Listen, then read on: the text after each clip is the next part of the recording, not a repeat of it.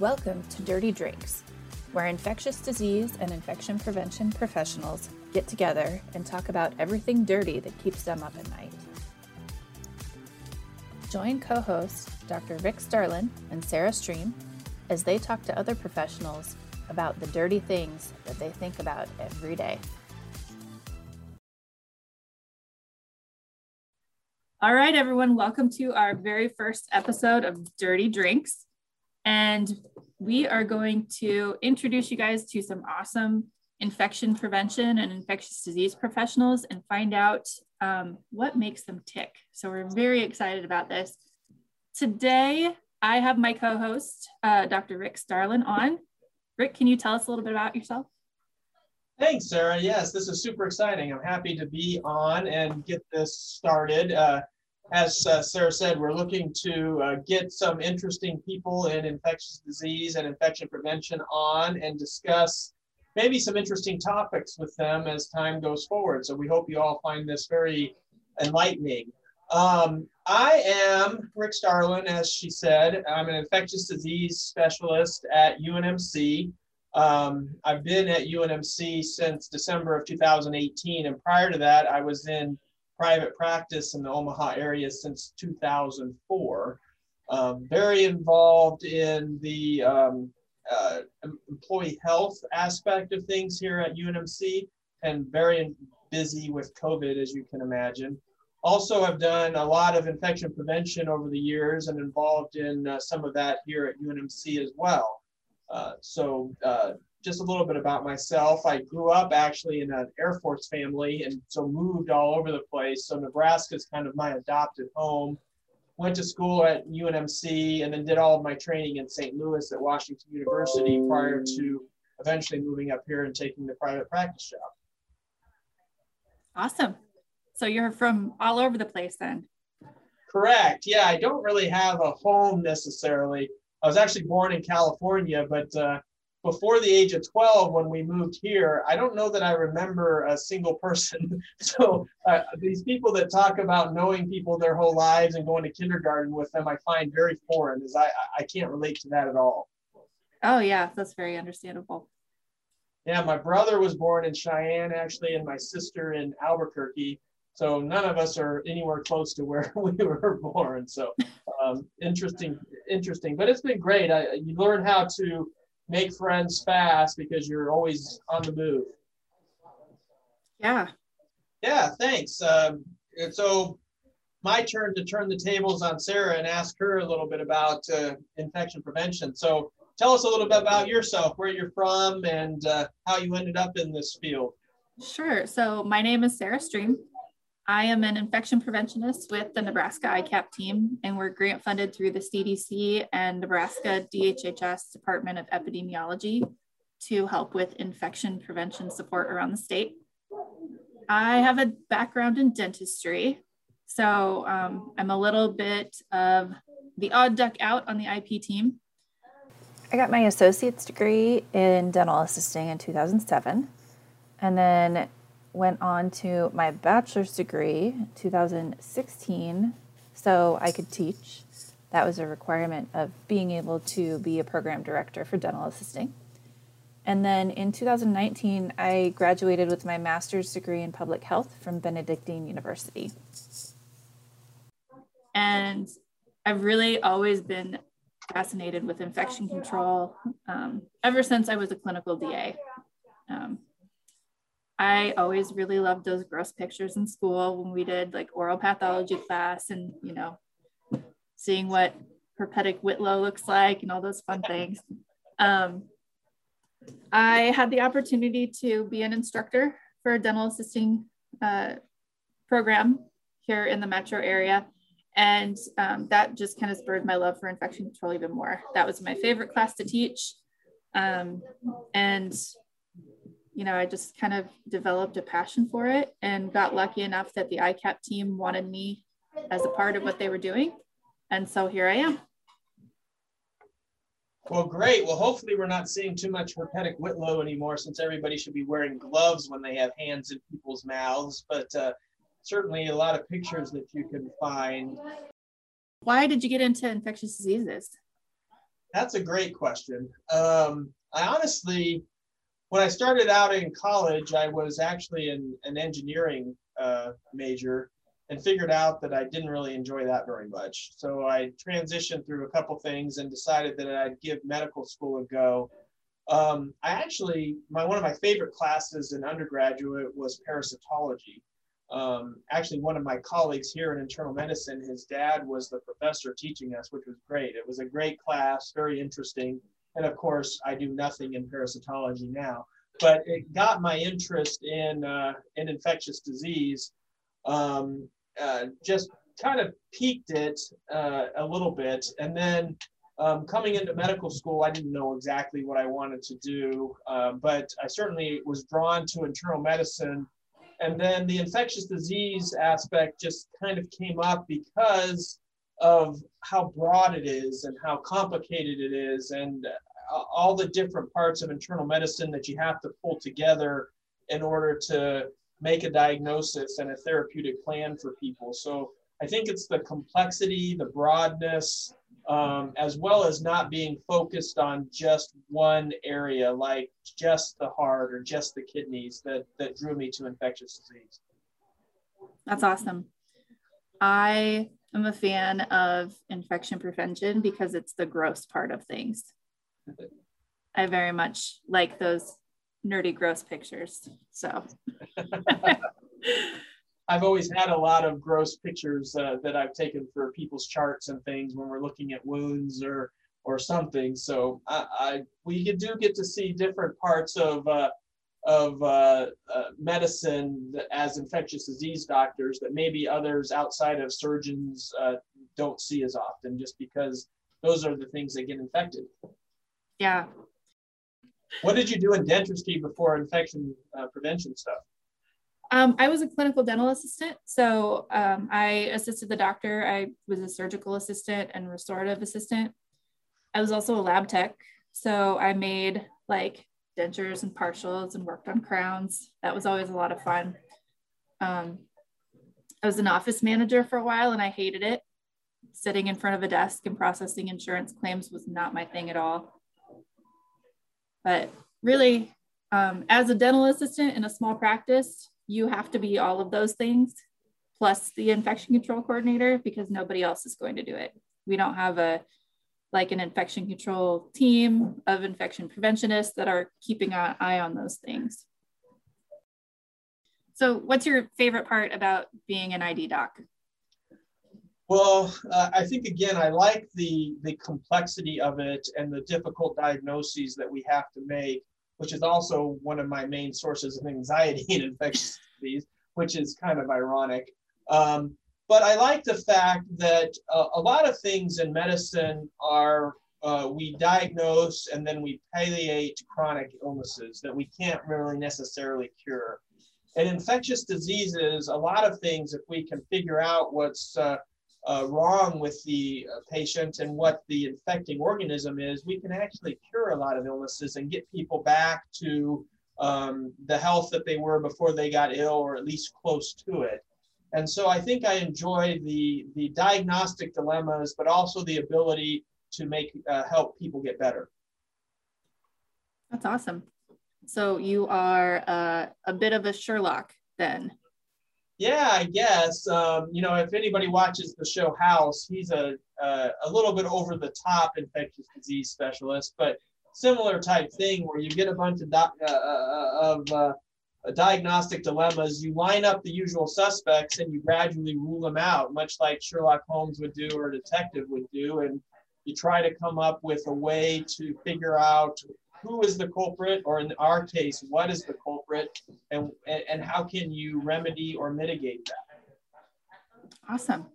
So what part of infection prevention do you enjoy the most that you have worked on or interested in, anything like that? I think for me, the most intriguing part of it, like I said before, I kind of have this dental background, right? So I've not been in a hospital setting. My most fascinating favorite thing to talk about is dental unit waterline management. and some of the nasty stuff that grows in that biofilm in the water lines. So, you know, there's always some Legionella outbreak somewhere, or Pseudomonas is popping up. And unfortunately, they've been linked to dental facilities. So. Yeah, so I mean, infection prevention, we typically think of as being a thing that you do in the hospital. So obviously you're talking about doing it in a completely different setting in a dental office, or maybe even medical offices and things like that. So how does one adapt what we know works in a hospital to what works in those different settings? Really, they're the same principles.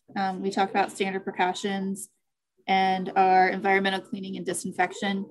All of those same principles apply across the board. It's just kind of putting them into practice that's a little bit different. You know, in big hospitals, they have a central sterile with really big floor to ceiling sterilizers, and you can put whole carts in there. Whereas, you know, a dental facility or some of the smaller outpatient facilities, we have maybe one M11 sterilizer you can get 2 trays in. So it's just a very smaller scale.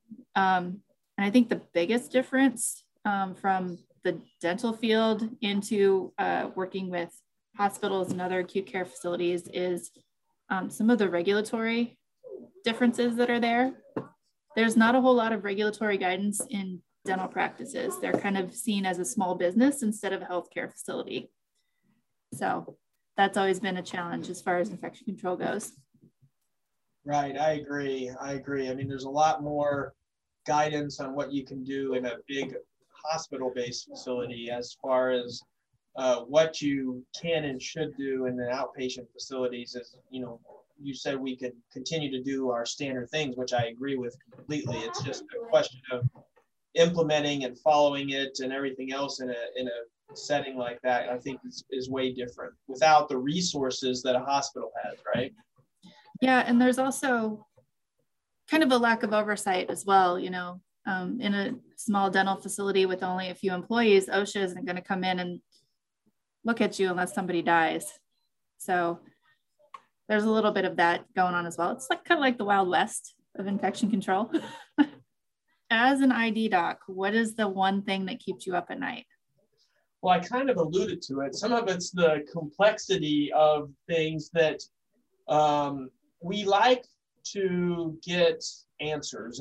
As infectious disease doctors, our goal is to find out what clinically is going on, and ideally, what is the pathogen or the causative agent in the infection, whether it be bacterial or viral or fungal or whatever.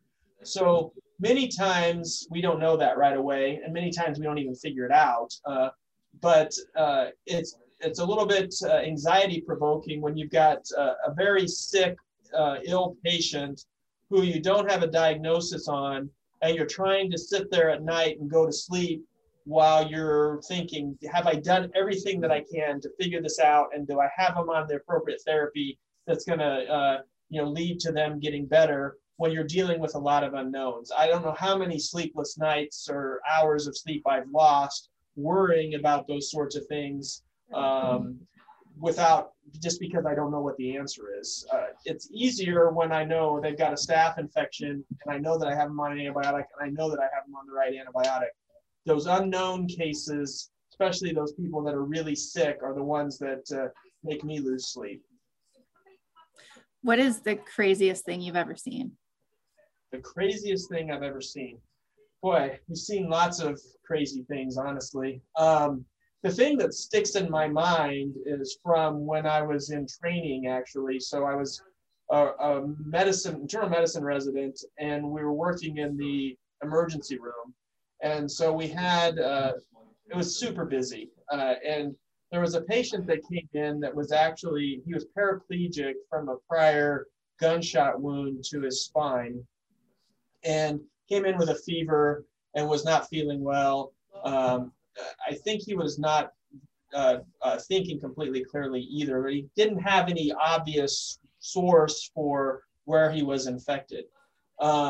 And so we were trying to work him up, figure out what was going on. And one of the things that we were interested in is, could he have a urinary tract infection? Because that's pretty common in paraplegics who don't have the ability to void on their own. He had a chronic catheter, those kinds of things. So we were trying to pass a Foley catheter into his bladder in order to get a specimen. And we kept, trying, and we couldn't seem to get any urine return for whatever reason. So we didn't know if it was just that he was not making any urine because he was in renal failure or something. So eventually we decided, well, let's flush the catheter and see where, what if we get any return. And the only thing that we noticed was that the bed was wet. And so we had the aha moment that we better, turn this poor guy over and see what's going on. And he actually had a pressure ulcer that had eroded its way all the way through his prostatic urethra. And we could see the Foley catheter coming out the backside. And I was like, wow. And that was when I was an intern, and I had never seen anything like that before. And I've never forgotten it since that time. Yeah, that's pretty intense. Yeah, crazy. Never seen anything like that in dentistry. I hope you don't. I don't want to see it again either. That's never a good situation right there. Yeah, no doubt. I know as an infectious disease doctor, I've seen some people that have had horrible mouth and neck infections in the past, things like strep infections or even actinomycosis. But I'm sure in a dental practice, you see some pretty significant problems. You asked me what was the worst thing that I'd seen. How about you in your role as working in these dental offices and seeing some bad things come in? Yeah, I guess for me in the dental facility, it's a little bit different because I see like these huge abscesses and people come in with a swollen face, but we never get to find out, what that microorganism is. We just know that they're infected. The craziest thing I've ever seen was right after I graduated, I worked in a public health practice, and we had this guy come in, and he told the front desk that he had a toothache. That's all he said. He was Hispanic and didn't speak much English. So there was that language barrier there as well. And when he came in, his cheek was like a grapefruit. It was huge, just like massive swelling. And we were able to get an x-ray and found a periapical abscess on one of his maxillary molars. And it was like had penetrated through, like pushed up through his sinus cavity and was getting pretty close to his brain and all of his vital nonsense up there. And the doctor I was working with at that time, we put in a drain. So we drained his abscess. We sutured a drain to the inside of his cheek, and we sent him to the ER to start on IV antibiotics, like right now. You need to go right now. And he came in, 3 weeks later for his post-op check, and all of his swelling had gone down, and we took out that drain, and he was a happy camper. But that was crazy. Yeah, outstanding. So you and your work with ICAP and dentistry and things like that, where do you think we need to go for the future of this, that we can actually help facilities and patients ultimately making sure that things are done to standards and safety protocols that we need to follow? I think that giving every facility access to those standard resources is going to be important, especially training for new employees. I know, a lot of medical professionals, I'm just going to pick on dental assistants because I'm one of them. We may not have the appropriate standard training in infection control that we need to. So having access to those resources and support structure is going to be really important for maintaining that really high level of, standard precautions that we need to. I also think that educating our patients on what we're doing and we're supposed to be doing should be important as well, because they have no idea on what you're supposed to be doing. Yeah, I agree. I mean, I think education goes a long ways, and there are certainly just basic principles that if we use those each and every encounter can certainly make a difference. And so that is vitally important. I think one thing that we've learned through the COVID pandemic too is the importance of infection prevention and understanding how things are spread and how things can be prevented. And hopefully that keeps the interest and the funding for infection prevention, because it's going to be vital going forward for other things that are not COVID. Yeah, I think another thing that I've really noticed throughout the pandemic is the potential for misinformation and how quickly that spreads. So, you know, we as healthcare professionals, we kind of have a responsibility to get the correct information out to, you know, our employees and our patients. You know, somebody says that there's a microchip in the vaccine, we can sure educate them that that's not the case. Agree, 100%. I think that is vital. And I think one thing that people that hear things from medical people speak is that we try to do things evidence-based. And so that obviously means something significantly to us. In layman's term, what do you think that means? That's a really good question. I actually got in an argument about with my brother about this, who is not a medical person. And talking to him about, you know, our evidence-based research and all of these different things that, you know, we should rely on and trust. And it's really hard to explain to somebody who is not medically minded how important evidence-based research is.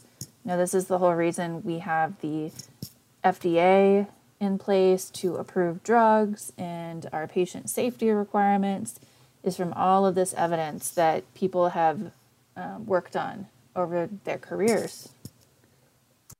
I think that we need to, as a society, get behind all those scientists that have spent years of their lives researching these things and providing the evidence and statistics to support it. And, you know, not relying on Joe Schmo YouTuber who thinks he found the cure for COVID in his basement. Right. And I think that some of the frustration with the pandemic evolved around the fact that early on we didn't have that evidence. So we were going on based of what we thought was the best expert opinions that we could have. And as time's gone on, we've certainly gotten some of that evidence that helps us guide things going forward. But this was a novel event that we didn't have that evidence. And so I think that leads to the ability for there to be misinformation or disinformation, as well as a lack of trust, because there was lots of changes that came up with this that couldn't really be helped just due to the fact that we didn't know. Yeah. And, you know, I think it's a really big wake-up call for everyone. You know, we've gone decades without having a novel disease come out like this, and kind of a little bit of a slap in the face that we weren't as prepared as we should have been, I guess. And we're really lucky that it's not something like, you know, Ebola or some terrible variation of that where people bleed out of their orifices. So anything else from infection prevention, or anything that you want to add or ask that we can talk about at this present time? Don't forget to wash your hands. Always a good point. Always a good point. It is. I think that's like the #1 IP advice, right? Wash your hands. It certainly is universally recommended and should be applied, and is the #1 thing we can all do to protect ourselves. I agree. Or use hand sanitizer if you have that available too. That works extremely well as well. Yeah. So, what about you? Any closing thoughts for this episode? No, I just hope that everybody that listens in is able to stay in tune with us, and we hope to continue to introduce interesting people that are involved in infectious disease and infection prevention, as well as just talk through some topics. Eventually, we'd love to get some questions that maybe people want to have answered so that we can try to talk through a few of them and just keep this rolling along. Thank you. Yeah. If there are any infectious disease specialists out there that want to be on our podcast, we would love to interview you. So just let us know. Thank you very much. So we'll catch you guys in the next episode. Thank you for joining us for today's episode of Dirty Drinks. Don't forget to subscribe to this podcast and share it with your friends if they enjoy dirty drinks.